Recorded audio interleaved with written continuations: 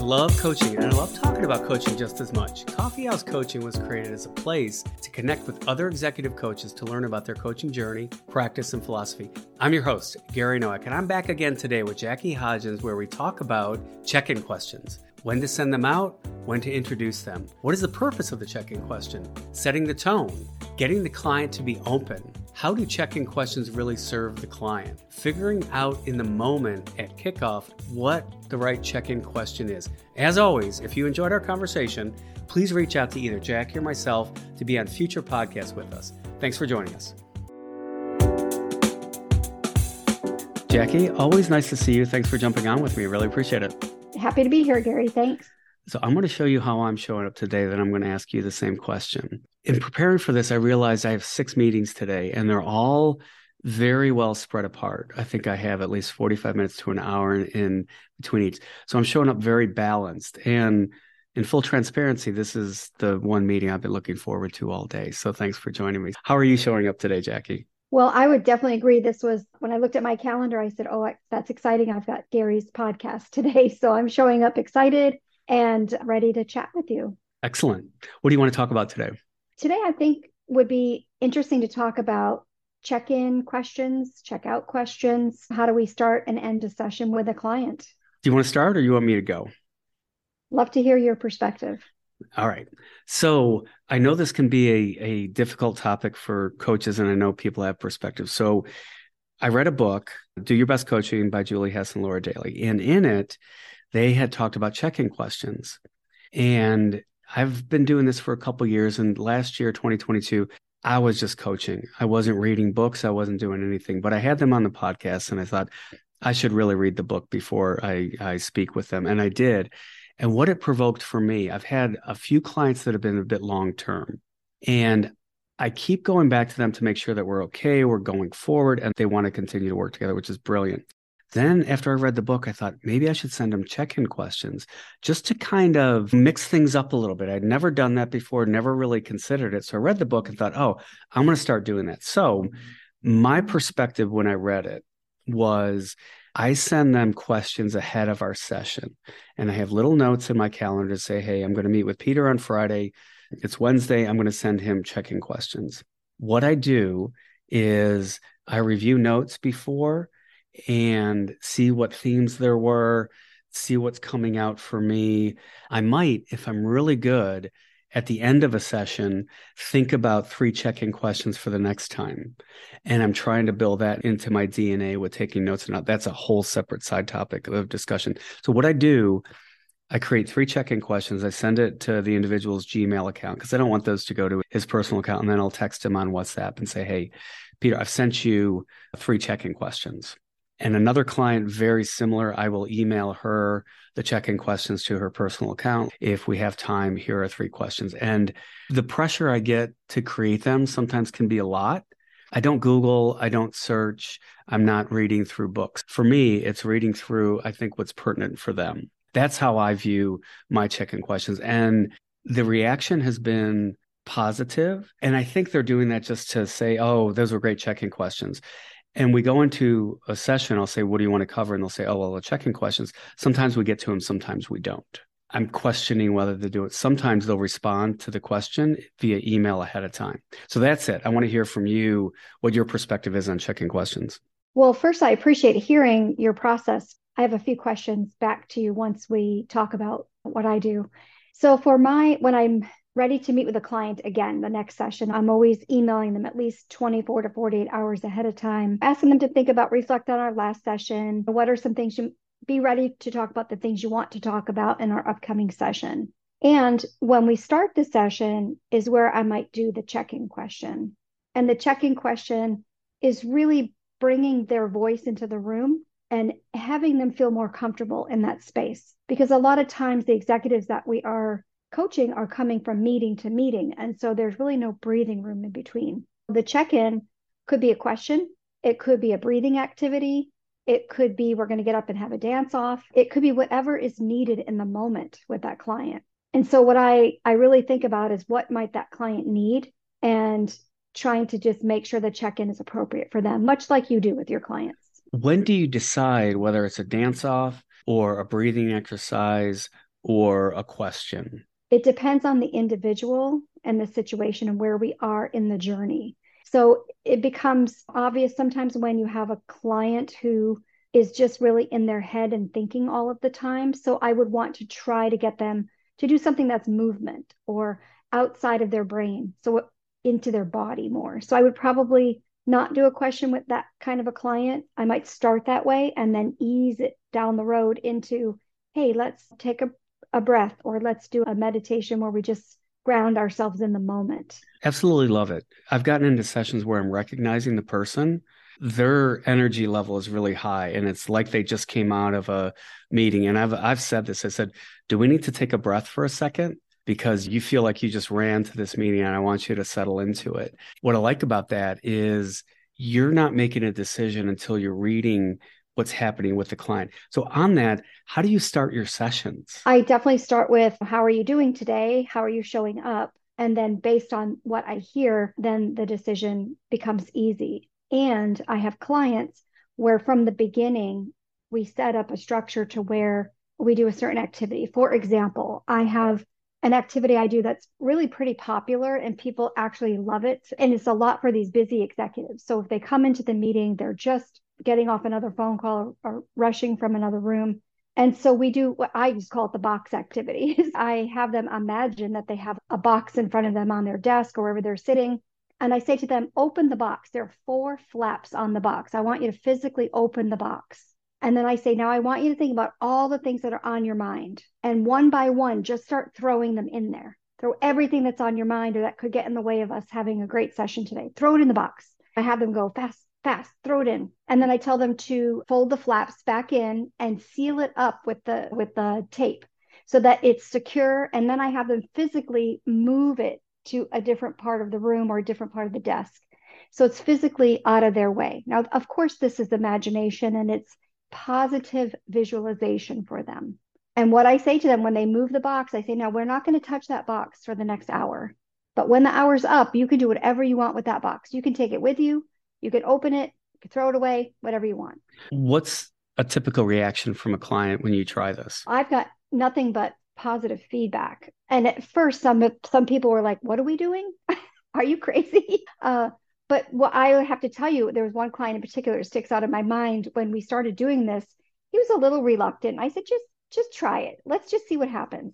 And by session 3 or 4, if I forgot to do it, he would say, "Oh, we need to do the box." So for some clients, it works really well. There are other clients I would probably not try that with. Again, it's knowing the person, building the relationship, having the trust so that they see that you're really trying to see them in the moment and understand their needs. When I hear you talk, you're really watching the client, you're seeing the client, you're recognizing it feels like I need to do the box exercise. It doesn't feel like it's part of your chemistry call of this is how I coach. It feels very intuitive for you to say, hey, look, let's get some things out of the way. Let's put things in a box that you think might get in the way of our coaching. And you don't care what they are. Don't tell me, just throw things in there. Let me know when you're done, or I'll see you put the box to the side and then we can start our session. It just allows the client to let go of the things that are really in their mind or that could hold them back in the session. It just gives them the freedom to throw it in the box and not worry about it. Has anybody ever shared what was in the box? It sometimes it'll come out in the session, but I never ask what's in the box. And they typically don't tell me. I've never asked. I just want to focus on what is their goal for that session. If you were coaching me, I say, I thought I put that in the box. It must have snuck out.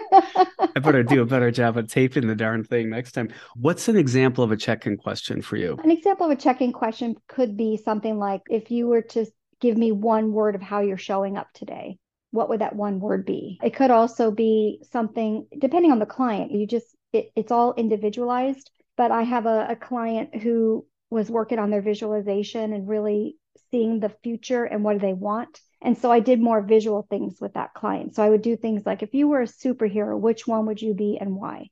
Or if you could be any animal, which animal would you be? Is visualization big in your practice? I try to incorporate the whole person. And if everyone's always in their head and thinking logically and thinking about things that a process way to get out of a situation that they're in, it may or may not be as helpful as if we were to look at the whole person. And sometimes I just ask things out of intuition. I just ask things of people and And sometimes it works and sometimes it doesn't. And it's a matter of just trying things sometimes with clients to see what will help them. So just on the check-in, I was in supervision and I brought this into supervision. And I think the perspective was check-ins should be exactly what you were saying. What's the one word that would describe you today? How are you showing up for the session today? Because as I was reading through check-ins, because that doesn't feel like it's my check-in question. It doesn't even feel like a check-in question for me now that I'm verbalizing. It feels more of and this is where I get in my head about it, because the questions I send could be very directional on pointing them into a spot where I think they wanted to go or where I think they go. Let me give you some examples of check-in question. I just had a session with a client that I've been working with for now probably a year.